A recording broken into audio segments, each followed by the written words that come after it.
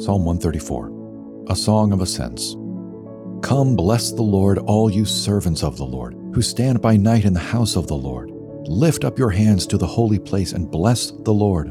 May the Lord bless you from Zion, he who made heaven and earth. Bless the Lord. This is such a simple instruction, but consider the life-giving wisdom that is found in carrying out this simple directive. What is actually happening in the mind of a believer as he seeks to bless the Lord?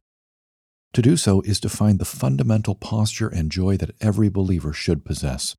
To bless the Lord is to lift one's eyes to heaven, to look to God, to celebrate who He is, to count on Him for all things, to acknowledge life as a gift from Him.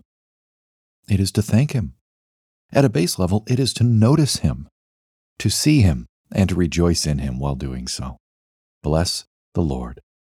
Supremely, we bless the Lord as we look up to Him because of the way He has blessed us by looking down at us. We bless because He blessed us. In sending Jesus to deliver us and the Spirit to empower us, He proved that His deepest heart is to bless us, help us, strengthen us, restore us, secure us, and finally, to bring us to Himself once again.